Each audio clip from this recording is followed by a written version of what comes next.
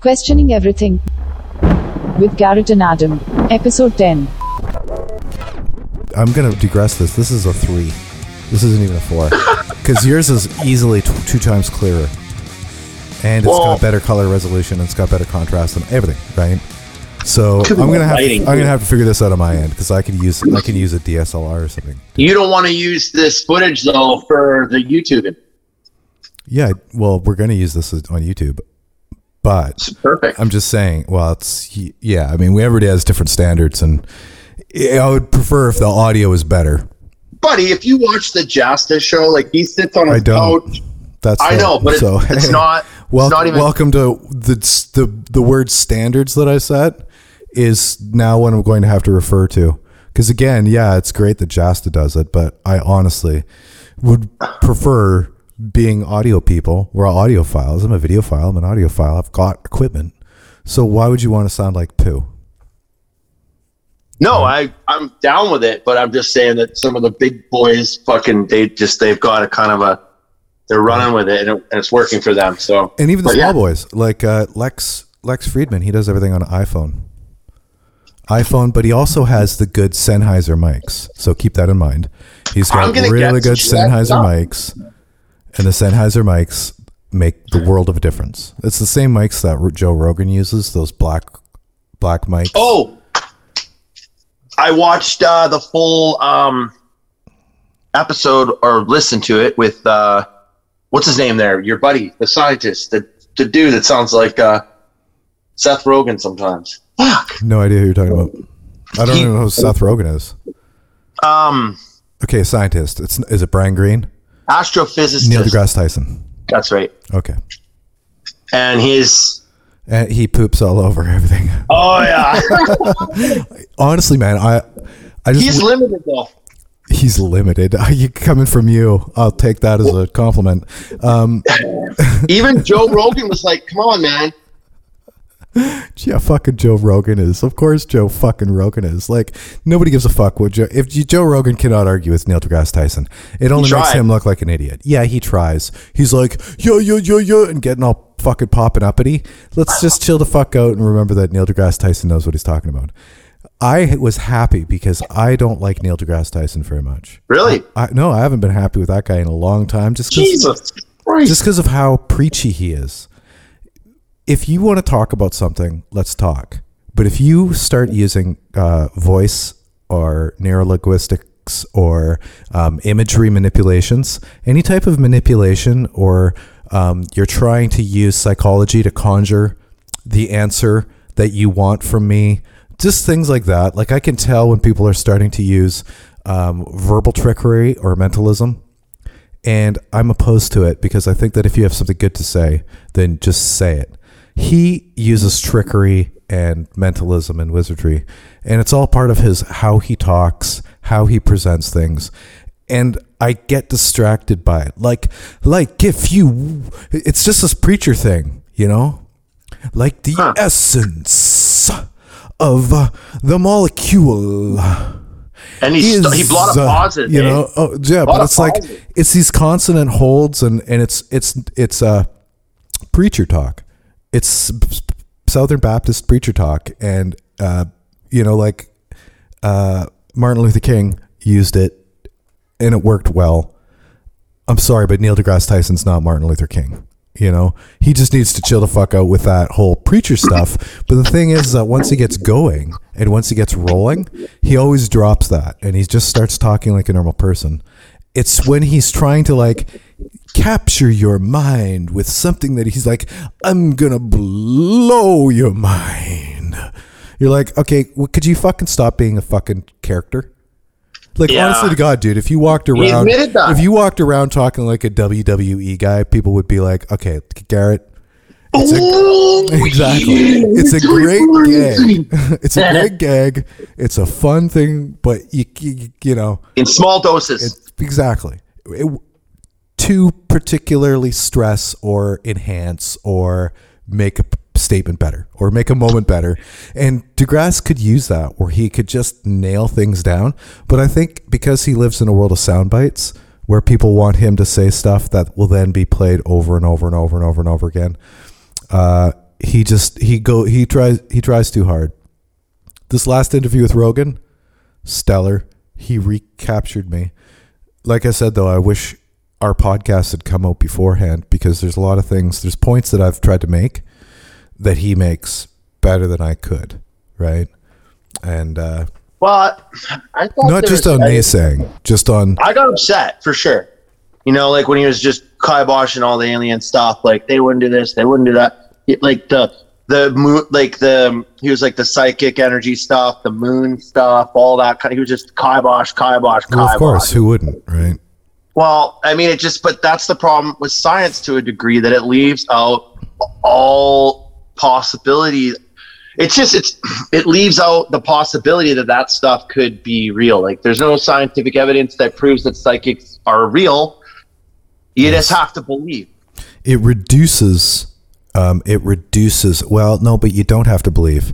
You don't have to believe. If you want to believe, the smarter you get, the easier it is to not believe. Right? The more knowledge you have, the easier it gets to not believe. Neil deGrasse himself said enough to illustrate the fact that he knows. No, dude. Let's get it off. He I have knows. to wear this one episode though. No. That'll be keeping it heavy. What's that? That'll be keeping it heavy. Yeah. He knows the limits of science, and if we were to watch it together, I could even find a little slice where he literally admits what people want to hear. He admits the blind spot. Yeah. Right? What, Neil deGrasse? Okay, wait. He admits the blind spot. Science has a blind spot. Ah, yes. Science knows it has a blind spot. Mathematics has a blind spot. Mathematics knows it has a blind spot, right? It is an issue, and one of the issues is that we are, as people, emergent, right? We we have properties in us that are emergent, and by emergent I mean that like Neil deGrasse Tyson was clarifying to Rogan, because Rogan doesn't know what fucking emergent means either, right? But we do have properties that are emergent, and those just mean that they're not the sum of our parts, right? We have things that are greater than the sum of our parts. Well, that's my argument is, yeah, there are some loopholes there. Like I feel like the scientific understanding is so structured, and it's right. And what he's saying is right. And it's so structured by experimentation, and like we're going to do an experiment, and this is the fact now. Well, it's reducing, it's reductionism, right? So it's the elimination of something that you can prove is false. And so you eliminate everything until you're left with whatever you're left with.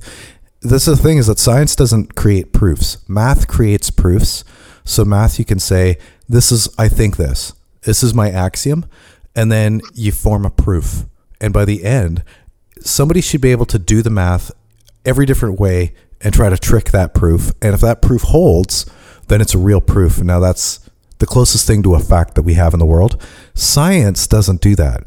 Science eliminates all of the erroneous things until what we're left with is something that we simply can't disprove yet. That's it, right? So it's not about finding truth.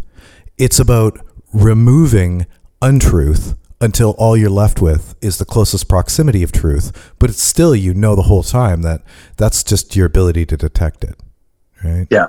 So so it leaves out the ghosts, the psychics, the aliens. Well, kind of. But let's just say this: it doesn't have the ability to form an opinion on anything that it can't wrap itself around. Science doesn't have the ability to form an opinion on what your favorite color is. Well, no. Except for it's probabilistically going to be blue, and then red, and then green, and like we know the probabilistic percentages of people's favorite color. That's a bad example, maybe. What's my favorite color? Probabilistically, it's blue. It's black. It's not a color. Black's not a color. Actually, no, my ring is blue. So you're right. It's 73% of people's favorite color is blue, and there's Blue. like all the psychology shit's just blue, right? But that's a bad example. The fact is that if you say whether you're not, whether you like cilantro's genetical, whether or not you listen to, cilantro's cilantro, the herb. Yeah, whether or not it tastes like soap or not is an allele, is a genetical thing. I think it tastes like soap to me. Quite often. But at any rate, there are things about you, about your personality, that science can't ever measure, because you just have to ask a person, like, do you like Tool or do you not like Tool? Science isn't going to be able to determine that by looking at your genes or looking at your cells or looking at your diet or any of that, right? So science, literally, the scientific method and the ability to use inquiry like that simply has no way to wrap itself around that. So anything that's emergent from us, that's part of our personality or part of our decision making or our willpower or anything like that, science will literally not be able to touch, because if you qualify Garrett keeping, whether you're dead or whether you're alive, that's the difference between those emergent qualities.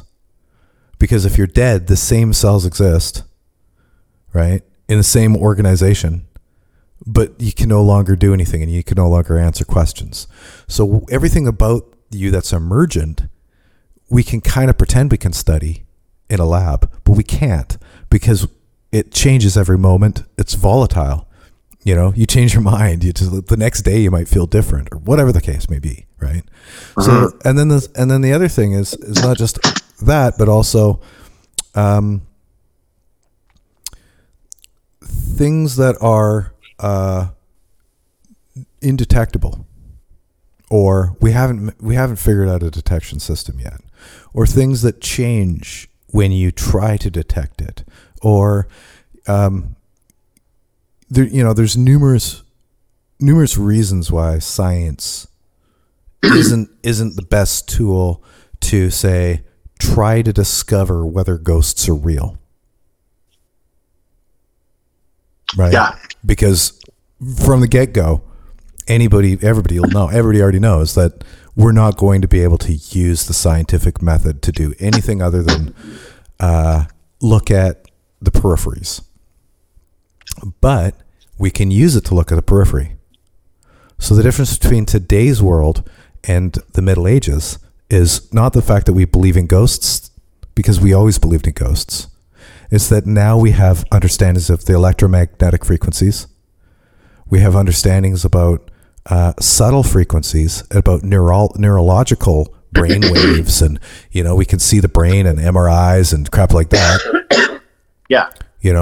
Now we understand things about the universe through science that might not seem like they're related, but if there's a ghost, it's a ghost in the same universe that we exist in, and the same universe that plants do, and sound and smell and everything else. So the more we learn about all that crap, the more we might be able to understand that which cannot be otherwise understood simply by learning enough around it. You'll never learn. Well, he was pretty a matter of fact. It was a good episode, but yeah, there were certain points when he was just like, oh, that's preposterous. There's blah blah blah blah blah. There's no psychics. You get a little frustrated. I'm like, oh. But I mean, what about it? What do you do, right? You just, I don't know. There's so much fucking stuff being released right now on the news, and just UFOs making UFOs have made the headlines more lately than they have in years and years and years. And it's really weird. I think he hints at that too. Really. I don't think it's a distraction tactic. I think that it's slowly time to disclose, because the aliens are like, we're gonna fucking tell your people, or you're gonna tell your people. So do it. It's not. Get ready. It's not a question of whether or not it's a distraction. It's a question of whether or not it's a psyop. PSYOP. What the hell was that again? Psychological operation. Well, yeah, I don't know, man. Oh, you don't believe in psyops, but you believe in aliens. So No. Okay, I never said that. Okay. I believe that that's totally plausible for sure. But have you ever heard of a think tank? We had this conversation, didn't we? Yeah. So you remember what a think tank is? Yeah, it's a bunch of people sitting around trying to fucking come up with ways to be divisive. It's a bunch of people. It's a bunch of people who publish papers that are projections. So they're mostly imaginary, but they're what ifs and things like that. As far as large subjects, whether or not it's national security, or whether or not it's foreign relations, or whether or not it's economics, whether or not it's the relationship between the government and the people, they're really big things. So it's like Brave New World in 1984 meets social psychology, right? So it's everything how to fuck with people, to how to set it up so other countries think certain things that aren't true, to set it up so that you can use different various natural emergencies as a means to push particular agendas. They think about all sorts of things. They write papers, and then governments and rich people buy these publications, and it's almost like comes down to almost like a treatise on how to fuck with the world. So you've got things like how to create false flag events. Ouch, that's scary. You've got things like how to use weather as a force modifier, which is actually just a straight up Department of Defense paper. You've got how to it's just really wacky stuff, right? When it comes right down to it, though, using aliens to manipulate the people is one of these plans, right? Using pandemics to manipulate people is one of these plans.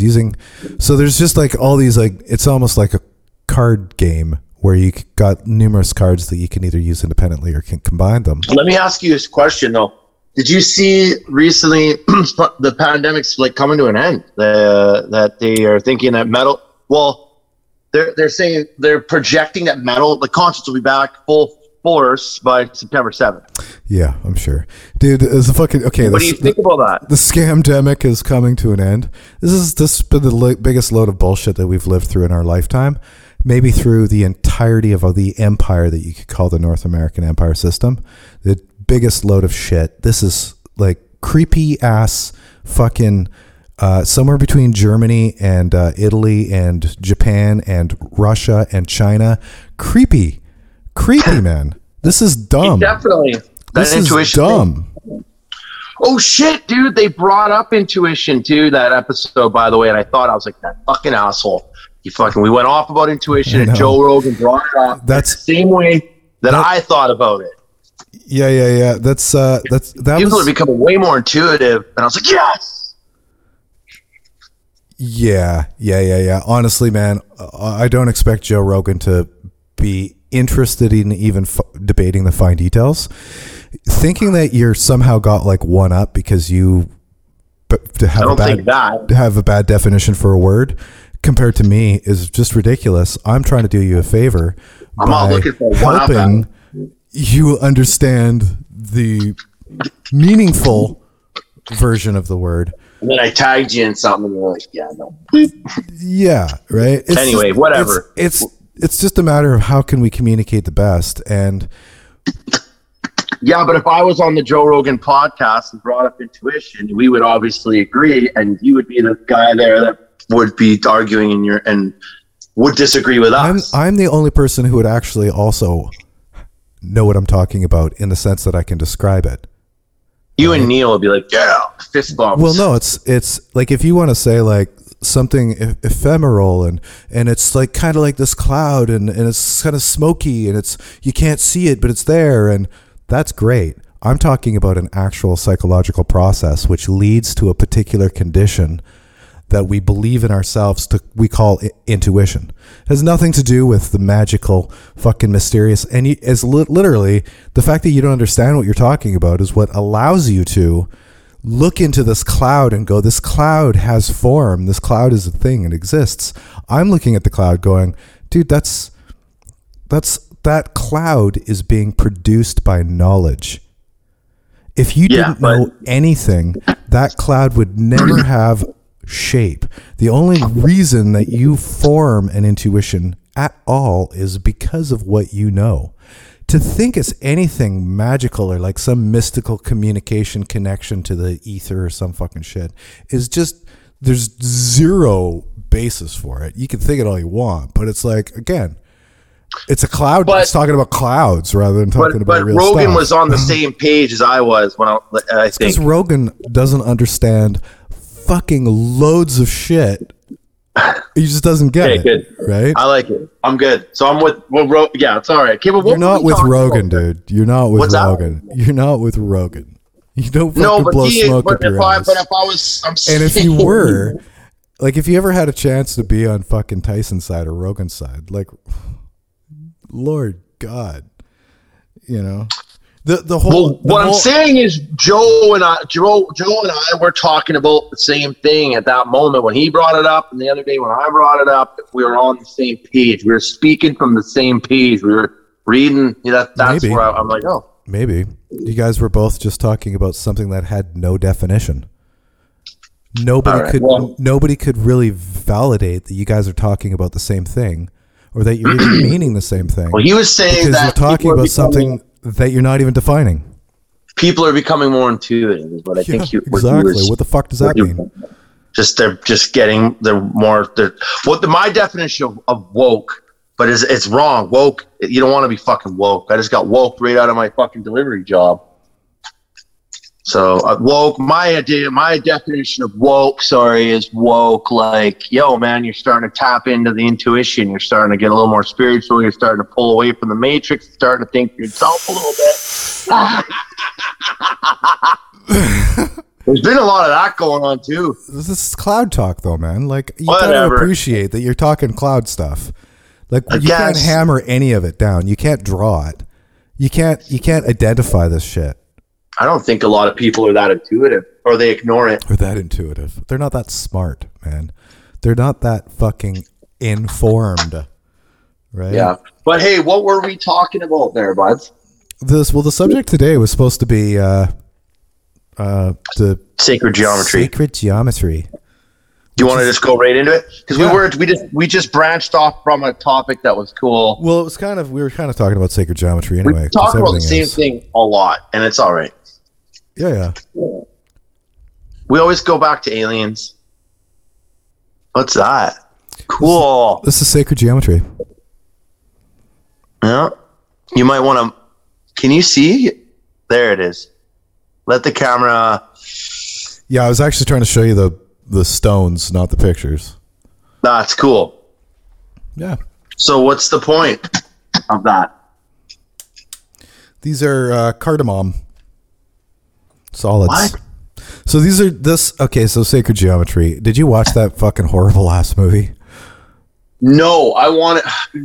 No, I'm going to watch it though. Okay, what was it? You turned it off. Nobody should ever watch that. Well, I started watching it again and then turned it off, started watching.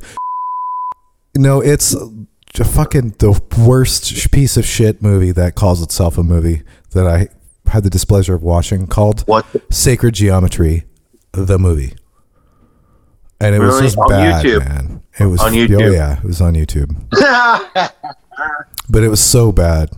So bad. The thing is that the guy doesn't know what he's talking about, first of all, which is fine because most people don't, right?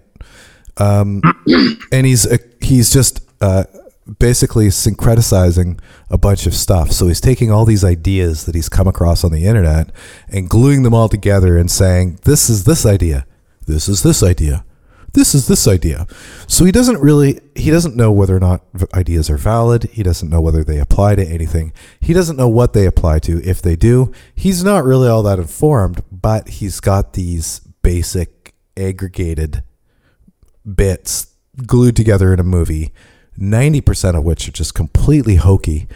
But there's 10%, or let's even use the 5% factor. Garrett's 5% factor theory. There's 5% that, which is true, is really quite good. And it's a shame that there's 95% that is like, it'll make you stupider.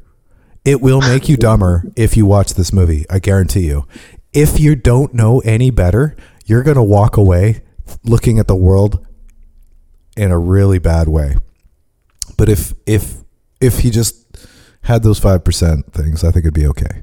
So you're going to educate me and the listeners we have on what the point of sacred geometry really is. Obviously, the pyramids are... I'm definitely not going to, because I think no, I don't really care. I honestly don't care. If the listeners want to know, then they can maybe ask a question after. But I mean, for now, we can just talk about what we're like. First of all, can we remove the sacred? Can we just call it geometry from here? Why is it called sacred geometry? Because people are stupid. In your opinion? Yeah. Yeah. Because people are That's stupid. it. That's just it. Well, it's like somebody who discovered something at some point, and they discovered like the tip of the iceberg. It's a very itty bitty tip, and they're like, "Oh my god, this is religious." They had a religious experience. They realized that there's like some, relativism in geometry, and then they started calling it sacred because they didn't really get the whole picture, right? Mm-hmm. So if you go back in time, let's go back in time to Greece, really, because Greeks were smarter than us. Just the average Greek is smarter than the average person today, right? I've said in a previous podcast that they had different values, and that was one of the reasons that they're smarter than us, because we don't value shapes and colors and sounds. You get hippies that are like, it's all the frequency, but we don't really value it, right? Like if you're like, draw that frequency in a geometric form. Ohm symbol. Yeah, no, that's not a geometric form. That's just a fucking symbol. But I'm telling you that people are just really dumb, so they're not going to be able to do it. So anybody in Greece who's like, yeah, it's the three note structure to all things, and here's the geometry that goes with it. Because they weren't dumb, they were really smart, right? Now, geometry isn't just sacred. Geometry is the sacred. The sacred is geometric. Literally. Mm-hmm. The thing that everybody in the world worships, the whole idea of sacred, period, is geometric. So we don't have to call, it's a redundancy. It's like saying like holiest God. Well, of course, if it's God, it's holiest, right? Sacred is ingrained into geometry because of what it is and always has been. The pursuit of understanding geometry had nothing to do with figuring out where to put your ladder against your house, or some shit like that. No, but they built pyramids. Well, yeah, they built pyramids, but they did a lot of things. And geometry is like a really good example of an Ouroboros or something like that, where you just constantly keep coming back. It keeps constantly coming back to itself and consuming itself. The universe itself is like a toroidal shape and can be perceived of it. The most of the things that form in the universe, I mean, first of all, they're all crystalline, right? Everything that forms in the universe was crystalline. All of the molecules form crystalline patterns, which are geometric patterns. But it's not because there's something special about it. It's that which creates them, the formula that which creates the structure of atoms itself is geometry, or is the spirit that microscopic. Is that what you're saying? more than microscopic even. But yeah, I mean, it's like the deepest of the deep is geometrical, and the similances and the relativities and the relationships between everything and their geometry is everything. It's everything, and it's everything religious, and it's everything spiritual. If you think spiritual and religion and everything like that, just imagine that everybody that you know is a complete idiot. Just imagine that for a sec. And I know that's just Adam's negativity. Everybody's a complete idiot. It's not hard to imagine what I was thinking. Everybody's not hard to imagine. Baby. Everybody's a child. And all of the religious ideologies that these children are fascinated with are based off of really simple, in a sense, but complex in another, principles that are described or understood through geometry.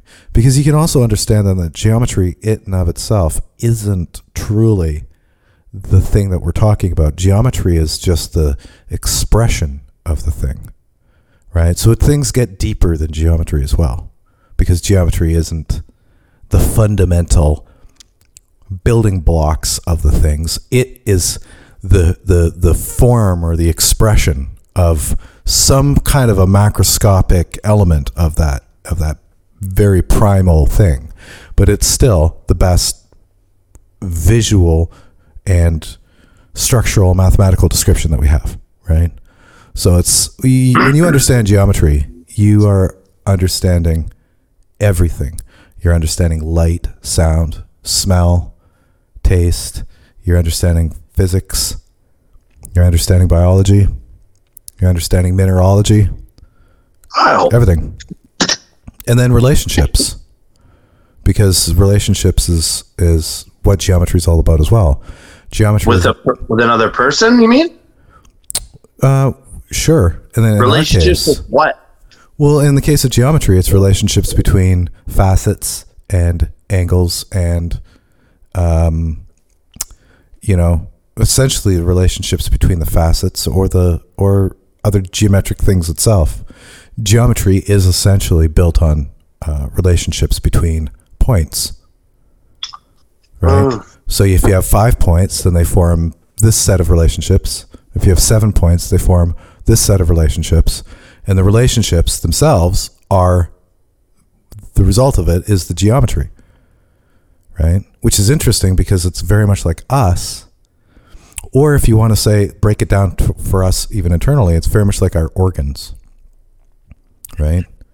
Where our organs then communicate. They have a relationship with each other between our brain, our heart, our liver, our kidney, our pancreas, that create our sense experience, that create our self-awareness and our consciousness. Right? What? Well, of course. That's weird. Right? But it's the geometry, it's the array, the shape of the array of these things that are in communication that influence how they can relate, and then the relationship that they have then produces what we call our consciousness and our self-awareness. And you pinch somebody's leg, and that's just part of that system, which is ultimately based on, multitudes of geometric, systems all throughout the scales, right? But everything is essentially, it's almost like trying to say everything could be interpreted mathematically. That might be more obvious, but the fact that it's a shape is part of its properties. The shape is why it acts as it acts, right? So there's these solids. These are the Platonic solids, and these are the 5 most primitive shapes that are equilateral facets. So each face is the same size and shape, and they're all equal angles, all equal, like equilateral triangle, equilateral pentagram, and they are the basic building blocks of absolutely everything, and the simplest shapes. Yeah. Weird. Yeah.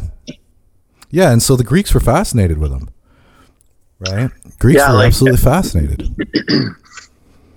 And there's secrets in their mind. In their mind, there was secrets, right? Because they understood the relativism and where these shapes exist, and they started breaking things down.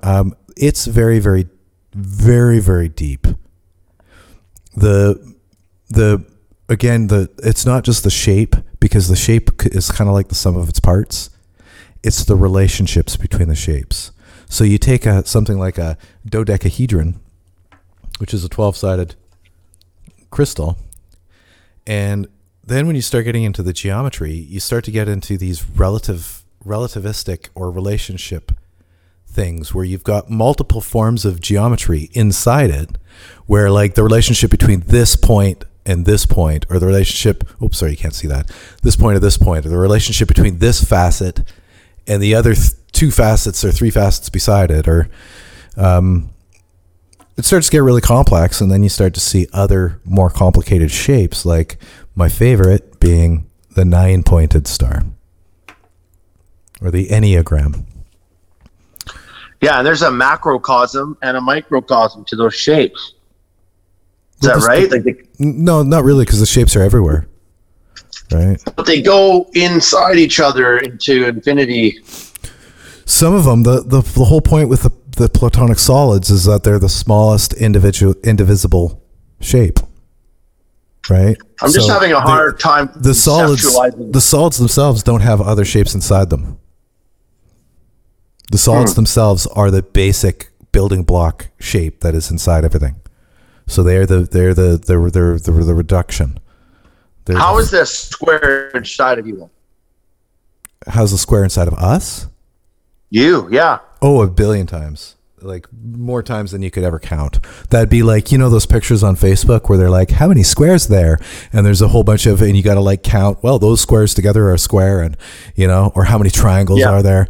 Yeah. Well, just imagine an infinite amount, right? So wait a minute. And this is a cube, not a square. That's how isn't that sort of how digital animation is built? Well, digital animation is built on voxels or on triangles, right? Yeah. So, but I don't know. Maybe I'm just trying. It's similar, except for those are 2-dimensional shapes that are glued together, right? Quite often, it's a 3D environment is produced where then you can take 2-dimensional, triangular, or whatever, however many sides it's got, usually triangle, and just stick them all together so that their vertices are touching, right? So it's still kind of a 2-dimensional thing. It's making 3 out of 2. The cube, the triangle, well, this isn't a triangle, this is a pyramid or a tetrahedron. The tetrahedron itself is probably the simplest, most strongest form, and everything else basically comes off of this. The square comes off of this. Everything basically, more or less, kind of comes off of this. The only reason that the other ones don't have this in it is because of the math, right? Actually, this does. Yeah. This is really just 2 tetrahedrons. Oh, no, that's 4-sided, and this is 3-sided. Never mind. That's like D&D dice right there. It is. Yeah. Well, I've got lots of sets of those too, and you do have like a dodecahedron. You've got a tetrahedron. You've got an octahedron quite often, and a fucking triangle too, right? Yeah. Here's the octahedron, and the tetrahedron. It's a 4-sided, right? So you got 4-sided, and then a cube is 6-sided. Right. Duh. Right. Yep. And so this is how there's no spheres. But this is how everything's built in the universe. Absolutely. Which is fucking weird. Everything. And the reason is because what creates everything in the universe is essentially a bunch of shapes, right? So it's not like really even all that weird. It's that shapes form shapes, and that which, before quarks and gluons and neutrinos. An abstract painting, maybe why wouldn't it? Maybe like why couldn't it be like you look around, everything looks so random, right? Like the mountains are shaped a certain way, and the water and the lakes are moving, and how it just the road, everything. We don't live in a perfect structured universe. We do though. We do absolutely. No, as humans though, like but you don't like on as you look when you look out in the day, you see trees and everything's like abstract and everywhere. Yeah. It's but like looking at it's like looking at a tiny bit of a fractal though. That's what I mean. And being like, wow, look how random it is, right? But if you zoom out, you're like, oh fuck, this is a repeating pattern, and it's based off of math. So is the mountains and controlled chaos. Well, that's just it. Yeah, it's chaos. Isn't chaos? It's not really chaos, right? Chaos is different. Chaos is like undifferentiated. But it looks chaotic though, sort of thing. Yeah, but when you zoom out, absolutely, you go, then you see the pattern. Yes, spiral. Then you see the pattern. Exactly. That's weird. That to me seems planned. Well, that's my point. It seems planned. Well, this goes back to our first episode. I have to shut something down. Here, go on. Okay. Sorry, keep going. It goes back to our first episode of what's the difference. Right? What's the difference? I don't think it's planned. But what's the difference if it's planned or if it's how I see it, which is formulaic. I don't think that it's random, like if somebody's just like fucking randomized. No, it's not. It's that 1 + 1 = 2, 1 + 2 = 3, 2 + 3 = 5, 3 + 5 = 8. No, that's not random. That's what I'm saying. It's not random, but it's formulaic. 100%. It's based off of formulas. It's sacred. So why is it sacred? Sacred means God created shapes. No, that's not what sacred means at all. It's exactly what it means. No. But we can have reverie and pardon me? We can have reverie, and there's no reason why somebody shouldn't perceive geometry with the type of reverie that it deserves, because geometry simply deserves reverie. Music deserves reverie. Reverie means to appreciate, right? Yeah, like really appreciate, like the deepest religious appreciation type thing. Right. Real reverie. Sacred. There you go. Now we're getting back into sacred. Yeah, and well, that's just it. And sacred's kind of a dumb word because, like, what does it mean? It's really. You just don't like words like that because fucking ignorant people throw them around a lot. Absolutely. That's my first problem with them. Your beef is with ignorant people. Yeah, it's like why I wouldn't want to associate with being religious quite often, and why I wouldn't want to associate with being a Christian for sure. Like, even though like Judeo-Christianity is very, very similar to how I see things a lot of the time, but I see things like in the like original philosophy of it, not in like Jesus was a man who was the Son of God and walked among us and then got crucified for our sins. That drooling child version of it can fuck itself. I have no interest in it, and I think it's only making people stupider. But the actual wisdom behind it, the story behind the story, and the spirit of it, and the truth, I can agree with. And what about Noah's Ark, man? That's a weird one. I always wonder about that. No, what you're saying is absolutely true. I hate to say it, but yeah, like if people Noah's Ark, they bastardize their idea, these sacred ideas. They bastardize them and manipulate them, and they become fucking Ronald McDonald Happy Meal. Yeah, very few things though are sacred. What is it? Pardon me? Very few things are as sacred anymore. No, but then, in that context, though, I go, what was the Garden of Eden then? No, someone asked me that the other day. They said, "Oh, you don't believe in God or Christianity or something." And I go, "Then what do you think Garden of Eden was?" I'm like, I don't know, maybe an extraterrestrial laboratory. There you go.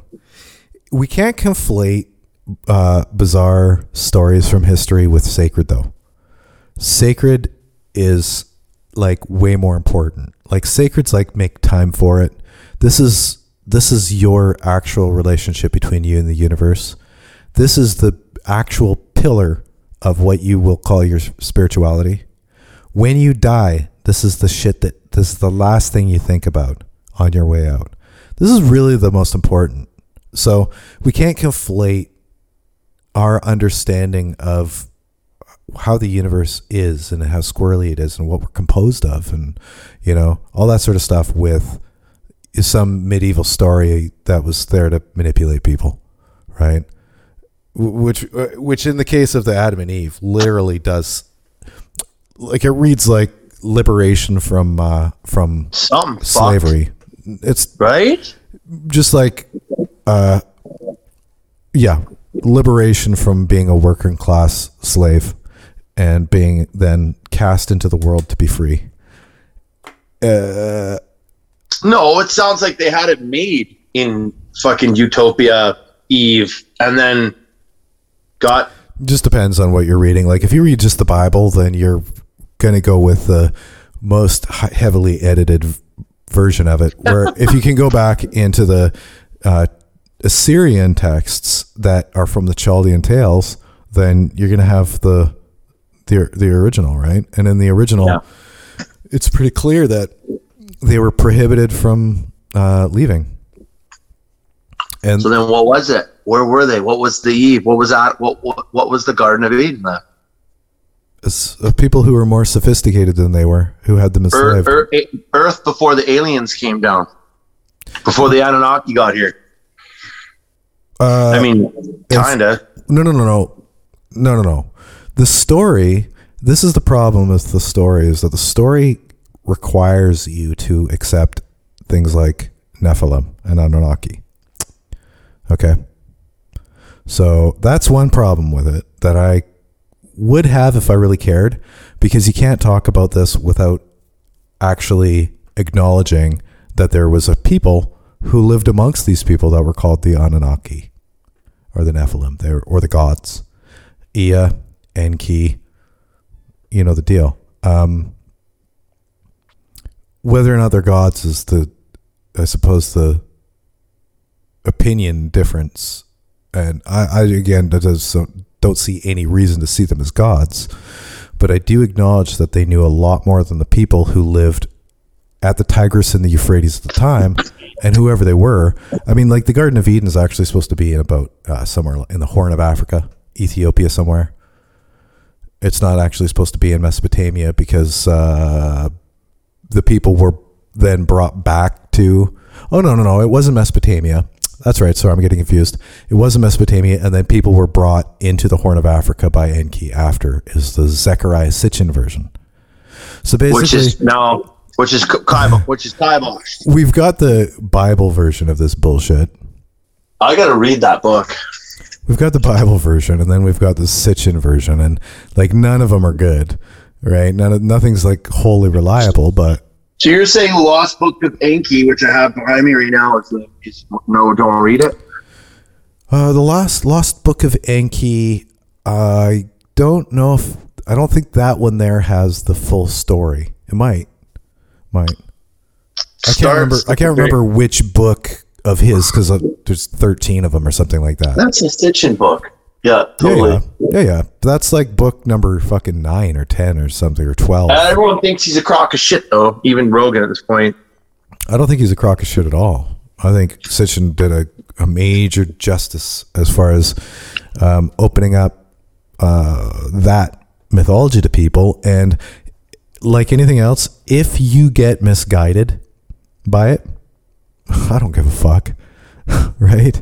Like, if you've become dumber because of reading Zechariah Sitchin, and no offense, you start thinking aliens exist because you listen to, read Zechariah Sitchin, I don't care, right? Like, people knowing the truth, or people even having an idea of what truth is, doesn't matter to me whatsoever. It's really fun, and I think that he exposes mythologies that people would otherwise have no idea about, and he also shows connectivities between cultures that people would otherwise have no idea about. Symbols, words, ideas. So hold on. You think that some of the literature is pretty accurate then and pretty good? But in Zechariah Sitchin. Yeah. Yes. Okay, I've read every book in his Earth Chronicle series, Yeah. as well as the Lost Book of Enki, which is not part of that series, I don't believe. I think it's It's a diluted bestseller, isn't it? it's just an added after. I believe it's after the Earth Chronicle or the Earth Chronicle series or whatever it's called. Yeah. Anyway, but read all the whatever. book. I'd read them again happily. You would.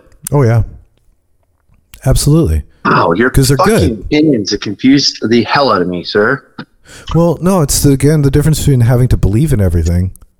Pardon me? It's the difference between having to believe in everything. Sorry, and buddy. Being able to be open, and there's some elements to his books that are only in his books, and they're great. But if you can suspend belief and not get manipulated by it, then you're best off, right? If you are really easily influenced by everything you believe or everything you read, then Suspend belief. You're right. That's right. It's gonna Don't be tough. fucking drink the Zachariah Kool-Aid quite that easily. yeah. Well, there's a lot of claims in there. If you read it and you believe it, you're literally It's going to be spooky, forced eh? to believe that God was an alien and that humans are genetically modified and that they are visiting the planet every 3,600 years from a Nibiru.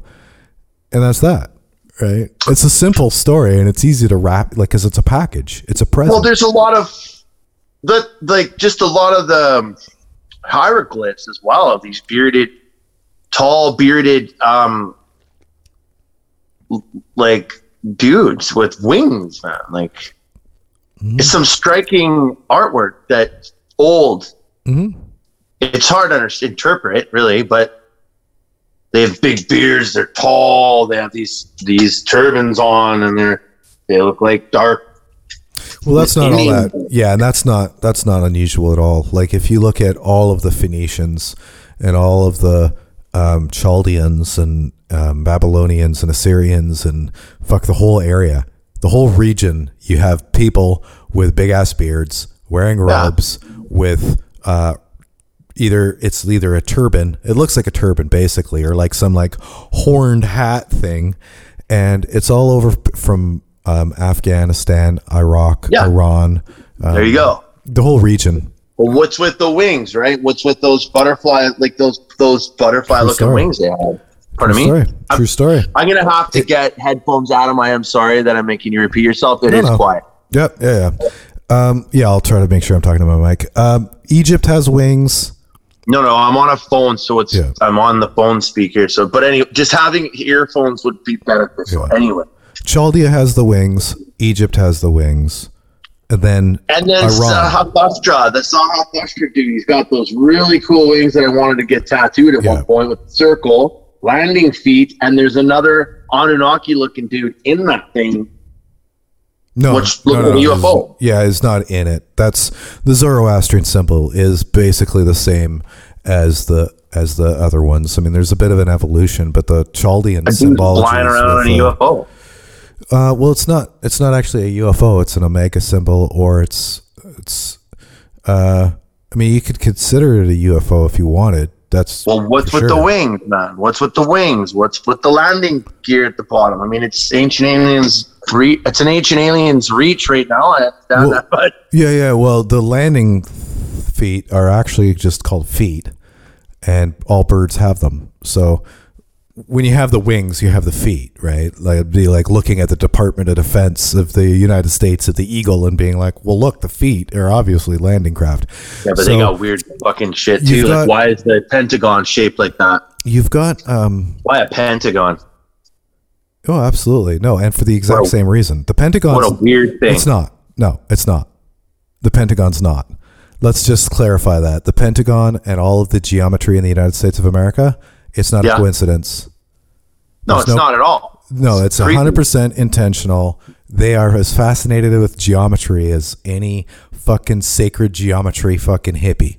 Literally. Like if you take like the Wiccan who collects crystals and watches movies on sacred geometry, people who built the Pentagon are way more interested in it and fucking 100 times smarter than she is. How? And the Pentagon is huge, Abe. Yeah. Like it's a massive building. All the architecture, dude. Architecture itself. People started figuring out how like put secrets in it. there is pentagrams in architecture all the time that you don't notice. All the time. Now, which way is it an inverted pentagram, or which way is the main part of the pentagram facing? What do you mean? With the as far as direction goes, I don't know. For the yeah, if you should look into that. I bet you it's placed in a certain way. I bet you it's absolutely, inverted. Dude. I bet you it's an inverted pentagram. Inverted to what?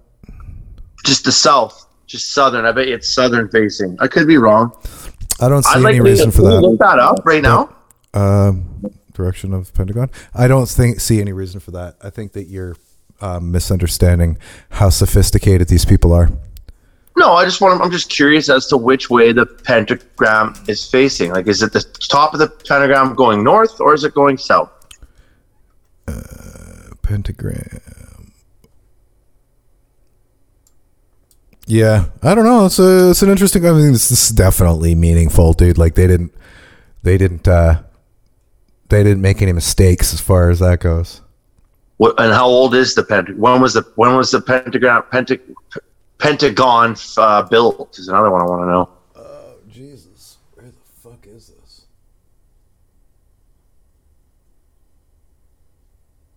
Oh, the map they give you is not very good. The map sucks. Okay. I don't know, man. Well, fuck it. We'll have to look it up some other point. You can't. It's not that good. I just can't find it. Like nobody gives a shit enough to have it be in the top part of the information, right? Well, fuck. That's cool. We're breaking ground here, buds. Yeah, maybe, but it's. Would we understand it? I don't know. Like I know. I'm gonna have to look it up. There's almost no chance that it's going to be as simple as you think. It's not going to be like a fucking inverted pentagram on the north-south axis. That is fucking absolutely dumb, dude. Trust me. I'm telling you that these are geometric people that study fucking ancient geometry and ancient civilizations, and they're all Freemasons like I am, and absolutely none of them would be like, dude, do an upside down pentagram. No, there's going to be there's going to be like, that's a bit off. Okay. No, it'll like, if it's fucking as simple as being able to identify a Fibonacci sequence, you'll be lucky. I mean, it's obviously going to have phi involved because it's the pentagram, and pentagram's based off of phi. Just weird. Like, let's make our defense building fucking in the shape of a pentagram. It's not, though. Creepy. It's not, because starting in the 1800s, people kind of caught back onto what Greeks were thinking, and that's where magic really started taking off. And the idea that geometric shapes and geometry and magic and manifestations and all the sorts of shit are all interwoven and all interlinked. And so you can't necessarily prove that using geometry to bolster your military will work, but you're sure as fuck gonna try, because if there is a chance, then, or that's just even symbologies. Well, of course, even in symbologies. Hitler started tweaking out with the occult, man. He started doing weird shit. Well, he ruined the flower of life or whatever. The fucking Nazi that was symbol. actually that's another thing. I know we're always talking about Joe Rogan, but he's a good what do you call that when he's a good measuring stick, I guess. Someone on the show got in trouble for posting Nazi memorabilia just in passing because the Nazi sign was and they got shut down. Really? Because they ruined the flower, right? That symbol is actually a Buddhist symbol. Well, it's Hindu. It's Hindu, and Buddhists use it. And it's a sun sign. Yeah, it is geometry, right? Yeah. So you can have fucking hippies all over the world be like, no, you don't understand. It's the symbol of fucking repetition. You just shut up and study your geometry, people who want to fucking give all these associations to things, because it is not something that you're ever going to be able to describe in a fucking volume, let alone in a sentence. It is a lot of things. It is a representation of a formula that is then scaled and cascaded throughout all of life in numerous ways, from biology to chemistry to physics to. Okay. It's beautiful and it's interesting. I got a question for you. Sure. Sorry. Why the G and the Masons? Like what? No? No. I'm not even going to talk about that. I want to know. Yeah, I'm sure. I think a lot of Freemasons want to know too. Is it God? Like, is it G, man? yeah, it's G. It's Garrett. It's G stands for Garrett. There's a lot of interesting questions like that in the universe itself, and I think the best answer that I could possibly give you is that there is actually no answer. There's an answer, but there's not. But there's an answer, there's not. So Freemasonry is an organization of people who are traditionally the smartest people in the actual whole world, insofar as syncretized thinking, understand the relativities between religion, mysticism, strange principles, mathematics, everything. Yeah, absolutely. I mean, the geometry is inherent in Freemasonry because as a Mason, you are measuring things, right? So the idea of metrics or measuring tools, systems of measuring, right? So, I mean, the whole thing is a matter of developing wisdom. And the first step you have to do is you have to develop knowledge.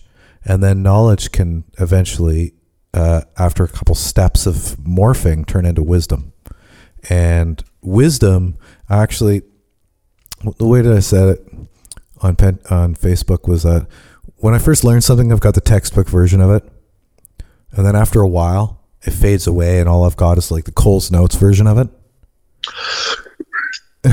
And then given enough years, I'm left with the Bob Ross version of it. Okay. Right? And that's wisdom. Wisdom is the Bob Ross version of things because the technical details are interesting and they're quite often, though, only applied in a very specific manner. Whereas the Coles Notes is just like the gist of the thing. Give me the gist. Exactly. And the gist is applicable it applies over a wider range of things because it's less specific. And then eventually you're left with just a painting, just a Bob Ross version where it's very low resolution and nothing's all that specific and the detail isn't really important, but it's the picture that it creates, and that's the wisdom. And that, interestingly enough, can still be applied. Like, you know, if you learn a lot about, like I learned a lot about plants at one point. Well, I actually forget a lot of names of endogenous hormones and the exact way that of vitamin will do something or the kinetics of something, but I've still got the basic picture. And it's enough to apply things to. Being people that are university students that end up getting jobs in their whatever their vocation is, they go from like this sharp resolution of detail. Eventually, 40 years later, they're like, well, you know, like they remember everything in their classes of compounds, or they, you know. Laws are by like the basis of the law, or like, you know, they understand the spirit of the law, but they would have to actually look at the thing to get the exact language again, or whatever it is, right? And that's really the wisdom, is that it just takes a bunch of circling around something that you can't identify exactly on the first pass. You just got to circle around it, and even if what you're looking at isn't necessarily objectively true, you're gaining wisdom. Well, you do want to try to make it objectively true, but you can't always aliens. Are you still active in the Masons, or? Yeah, not really. But doesn't that mean you have to like go to the show? Go to the show? We'll go. Isn't there meetings and things you have to be a part of? Like, I don't have to go to a meeting. No. But you got to prove you're pretty smart, though. Probably should go to a meeting. You don't have to prove you're smart at all. Actually, you don't have to be smart at all to be a Mason. No, but it is just a gravitational thing. It's a magnetism thing. A like attracts like. So the people who do join there's different like reasons. Sometimes it's because your uncle and your grandpa and your dad are members, and so you just join.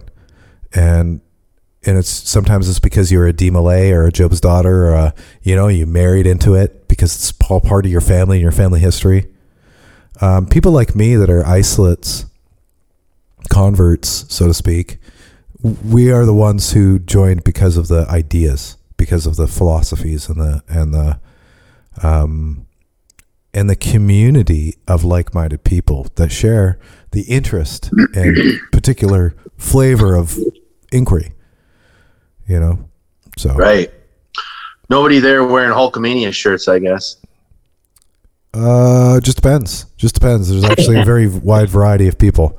So my lodge is in Maple Ridge, right? Yeah. Prince David Lodge 101. And that lodge had, 20 years ago when I was a regular member, had all types of fellas, guys that liked riding their motorcycles and guys that liked riding their classic cars. And I think, pretty much everybody likes a good scotch and a barbecue. Regular fellas, right? But interesting. It traditionally just happened to attract doctors and lawyers and used car salesmen. Politicians sometimes. Doesn't it get but where does the dark elitism come in? It doesn't. That's just it. Like, it's a thing of history books. Mostly fictitious. Really, because people weren't a part of it, they didn't know what was going on. They didn't know what happened. So there was a lot of fictitious shit made up about it. As no Illuminati. Well, the Illuminati and Freemasonry would be two totally different organizations. Bavarian Illuminati is from Bavaria, South Germany or whatever the fuck it is. And Freemasonry, I'd say Freemasonry, at least when it mattered, rejected what we'd call today Illuminati and Bavarian Illuminati, right? There's a lot of Germany was not really a hot spot for good masonry. Germany was a hot spot for like fake masonry. So Aleister Crowley, he became a Mason in Germany through Theodore Roos, who eventually he created the Ordo Templi Orientis. And so there's these clandestine lodges made of Masons who claim themselves to be Masons, but have not actually gone through the accepted channels, through a Grand Lodge that's connected to the United Grand Lodge of England. And Germany was kind of like the hot spot of fakery and clandestine shit. Right. So. And a lot of symbology and a lot of geometry involved. Exactly. Fucking places, which is weird. Yeah. Symbology and geometry, because the people who understand this stuff are the smartest people in our society. Right? This is like, if you want to guide policy, if you want to guide science and guide engineering and guide somebody who can build a building is obviously like, as far as practical application of all mathematics, is going to be 1,000 times smarter than just somebody who's attenuated to weirdness or something like that. But their rigidness and their professionalism and their dedication to being a professional, strict, staunch architect is an impedance on their ability to be weird enough to join the ranks of folks who can maybe appreciate geometry in a little bit more of a mystically significant way, right? So, I mean, like, a lot of people, because of their profession, I think, even though they're significantly smarter than the rest of us, are prohibited from really utilizing their intelligence to the same aim that somebody like I can, because I don't matter. Like, I could be as wrong as fuck and nobody cares.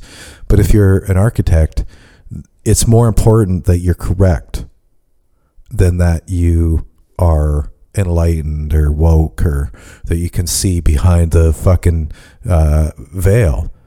Because if you're incorrect even one iota, people could die, and the building could collapse. Yeah, you're responsible first for being legit, you know. So that's where the rest of us come in and entertain them with movies and ideas and podcasts about how what they use practically every day to keep everybody alive also applies to religious ideology and to mysticism and to what we'd call magic. Because obviously what we call magic is just one, and it's this part of the same pot as... That's the whole fucking other podcast there. Magic. Can we manifest our dreams to this magic, Adam? Well, you're certainly not going to win any battle that you don't participate in. Right. You know? So you can't just imagine success, you have to work towards it?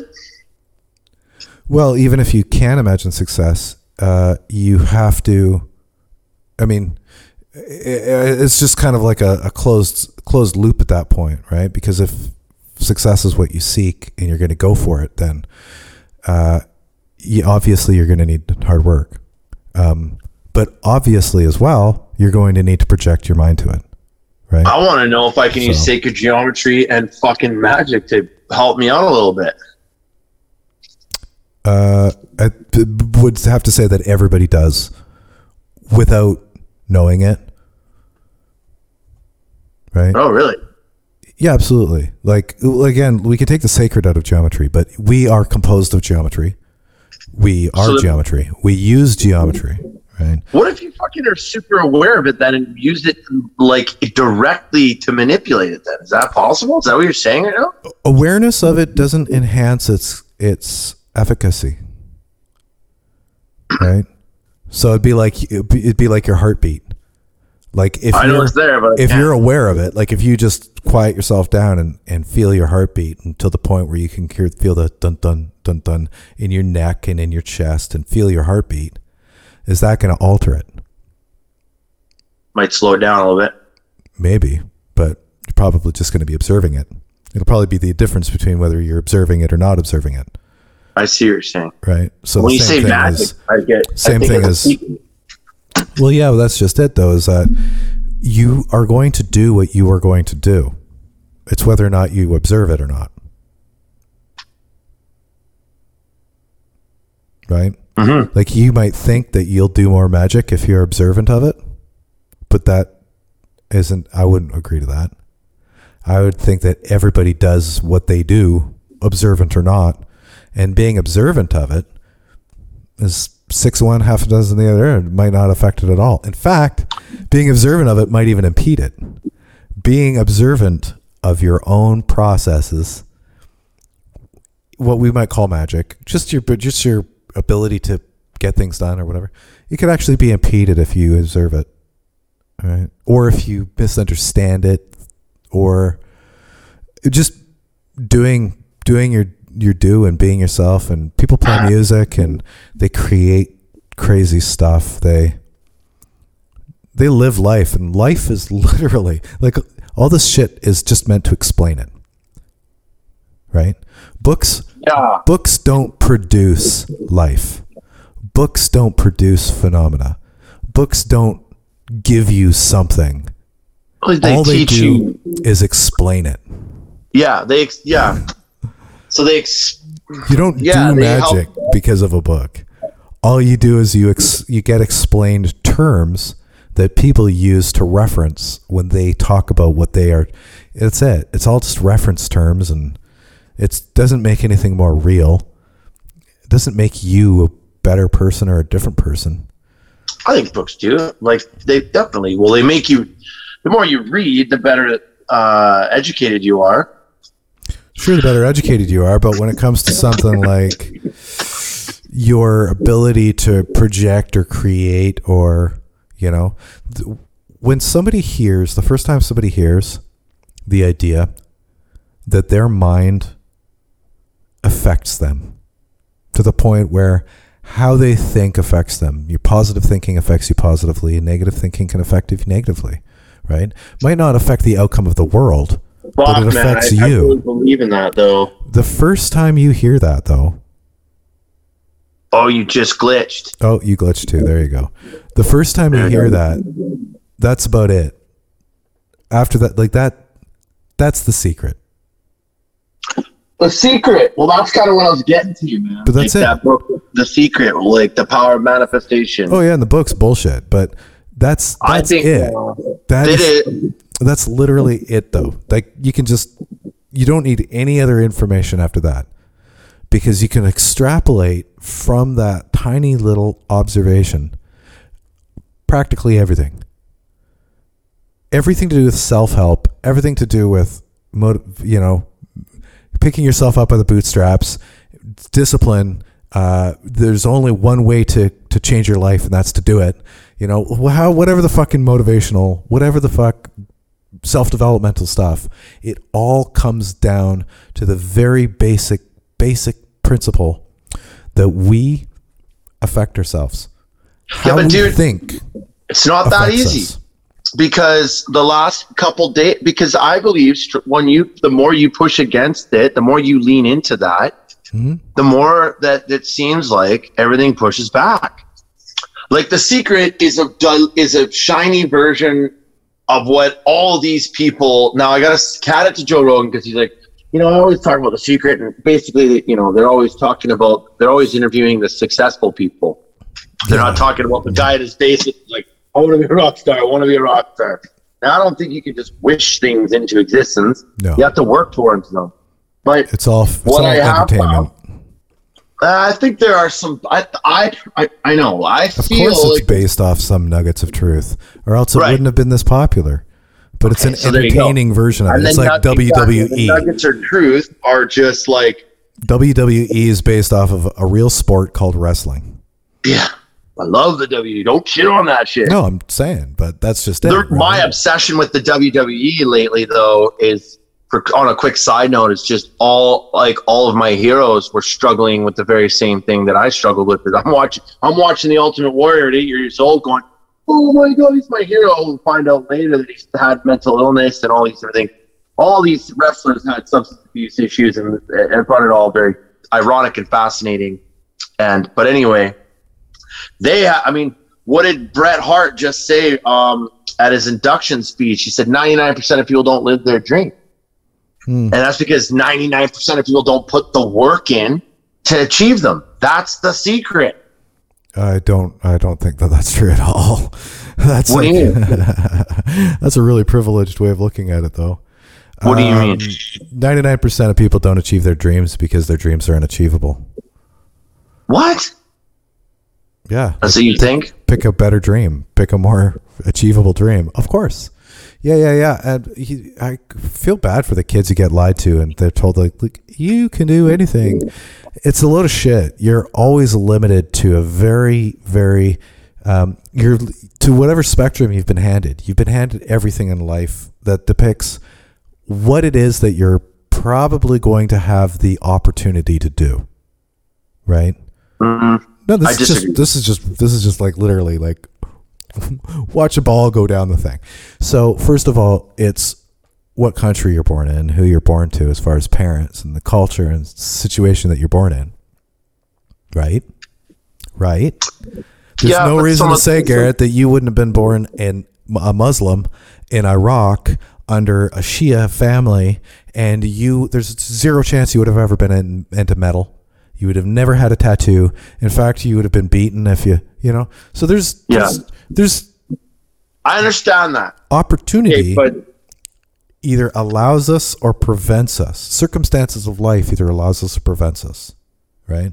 There's like numerous variables outside of whatever dreamy shit or philosophical stuff that makes it so that somebody in almost anywhere else in the world has less opportunity to do their dreams, especially considering media focuses on our world. So you'll have somebody in Bhutan who's like, I want to be a Twitch streamer, because they see Twitch streamers, right? Buddy, an Iranian girl just went to jail for 10 years for being a... Did you hear about that? I think I saw that, yeah. Yeah, our government put her in jail for 10 years because she was putting herself on the internet, putting filters on. So, like, whoa, that's I think it was OnlyFans.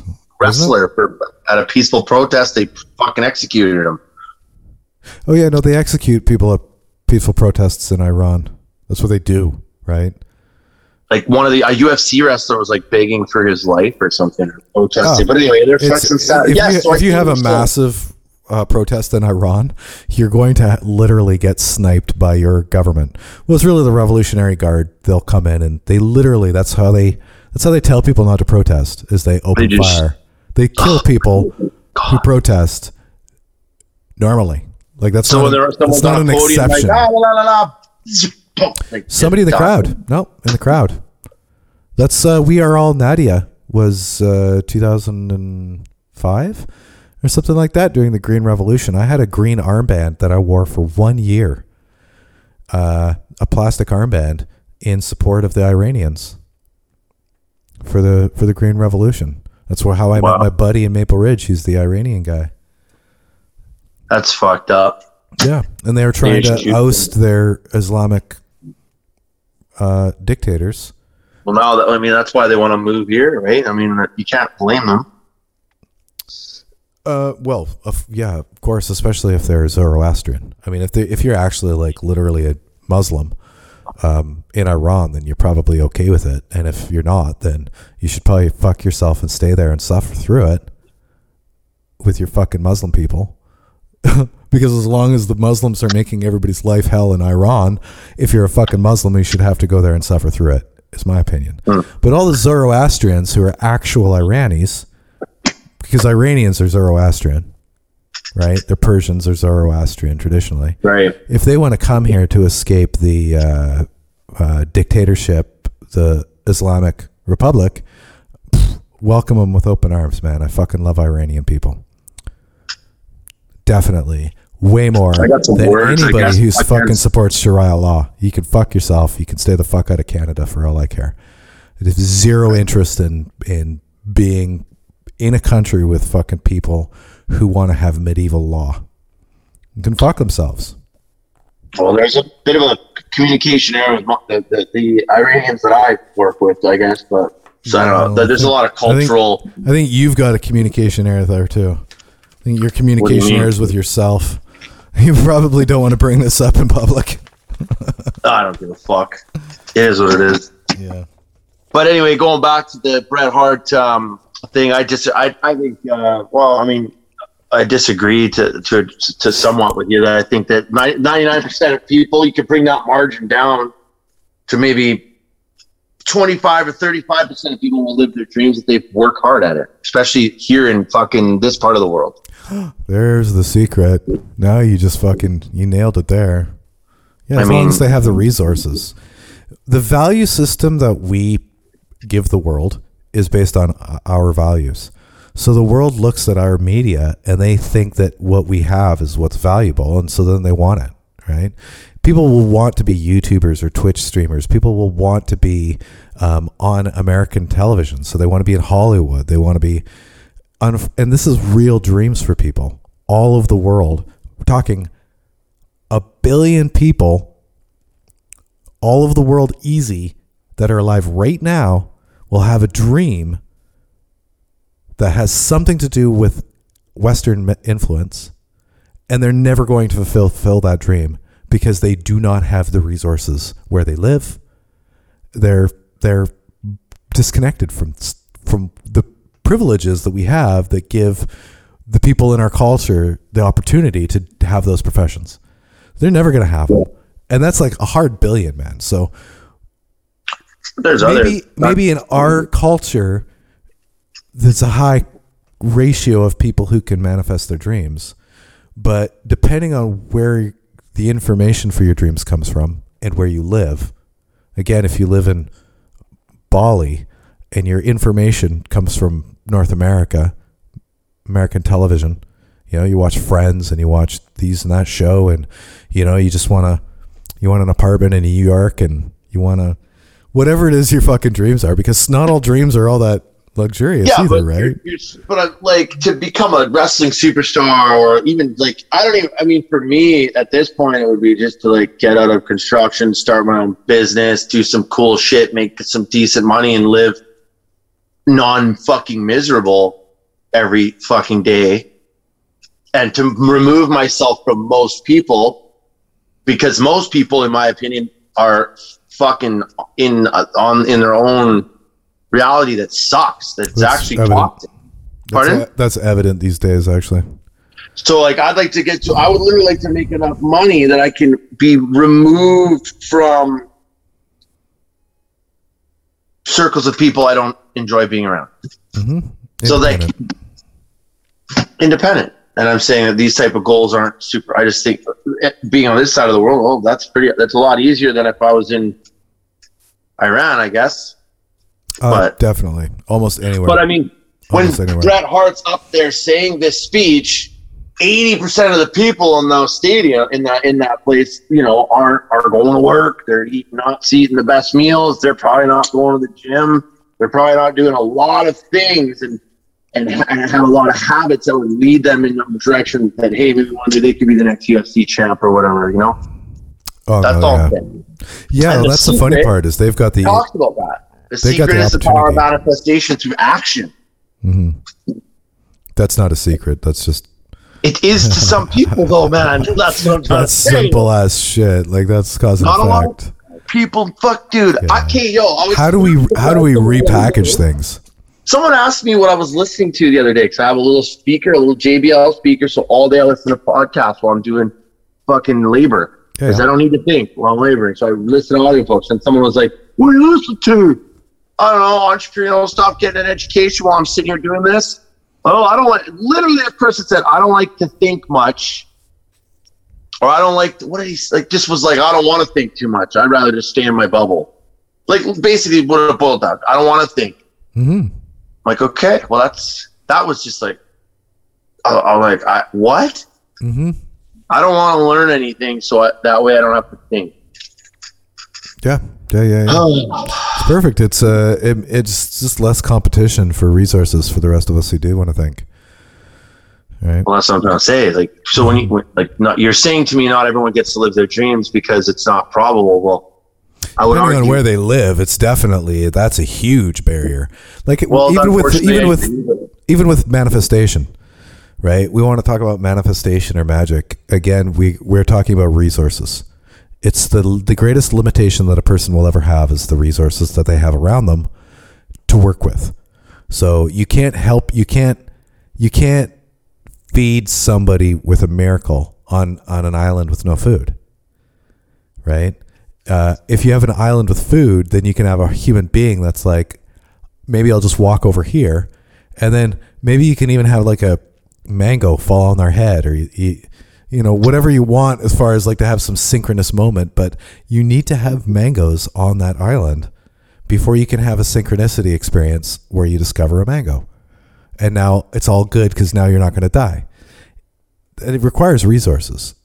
Right? I always think about that. Actually, I'm like, sometimes when I'm just going about my day, I'm like, man, like, we're pretty freaking lucky to be born here. Like, just to be born in Vancouver, Canada. Yes. Like, I just think about that crosses my mind quite often, where I'm just like, what a lucky shot that was. Very, man. Very, very. Especially very people lucky. that fought the war. Because my grandpa was in the war, and he could have been killed in World War II easily. Yep. And I would have never made it. Or my mom wasn't born, I don't think. Oh, but just the odds. Sure. If you go back further than that, though, it's like way crazier odds. Oh no, this dude, like there's one guy who fucking tripped and fell, and he actually had a fucking stick stab into the back of his head, and it was 1 millimeter to the left, and he would have been a complete invalid. And that person was one of our ancestors 80,000 years ago. Is this a true story? No. Oh. But the population of the world would be completely different if that guy had fucking stabbed himself in the brain. There would be millions of us who wouldn't be here. Mm-hmm. Right? So yeah, you got to think about. So then how dare I not try to achieve my goals living here in Vancouver? That's the way I look at it. Actually, yeah. Well, you've got the opportunity, and that's when you see people that are really privileged complaining. I get it, because everything's relative, and we feel like our grievances are important too, but our grievances are somebody else's dreams. So when you say that, everybody can live their dreams, well, when you have the worst day that you've ever had this week, that's somebody's fucking dreams, because somebody else has it so bad that being Garrett on Garrett's worst week is a fucking dream come true for them. Yeah. Imagine that. They get to walk. Well, didn't I said that to you before you pressed record today? I was like, fuck, man, I'm just not doing good. Blah, blah, blah, blah. But like, wow, I had one of the worst weeks I've had in months. Really bad. I feel like my job's like prison sometimes. Construction's so toxic, and the words that came out of my mouth immediately after I vented to you was, but I still have a bed here. I still have a roof over my head. I'm still got a steak dinner waiting for me downstairs. So, really how bad is it? But it is still bad.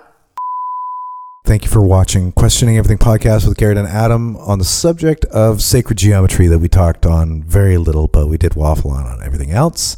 If you did enjoy the podcast, please hit the subscribe button. And if you want notifications from when we've uploaded a new video, hit the bell. We do upload clips of the podcast as well onto YouTube.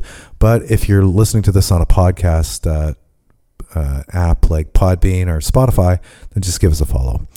You can always comment in the YouTube comments if you agree or disagree, or you can join us on Discord, and the link is in the comments. Thank you again.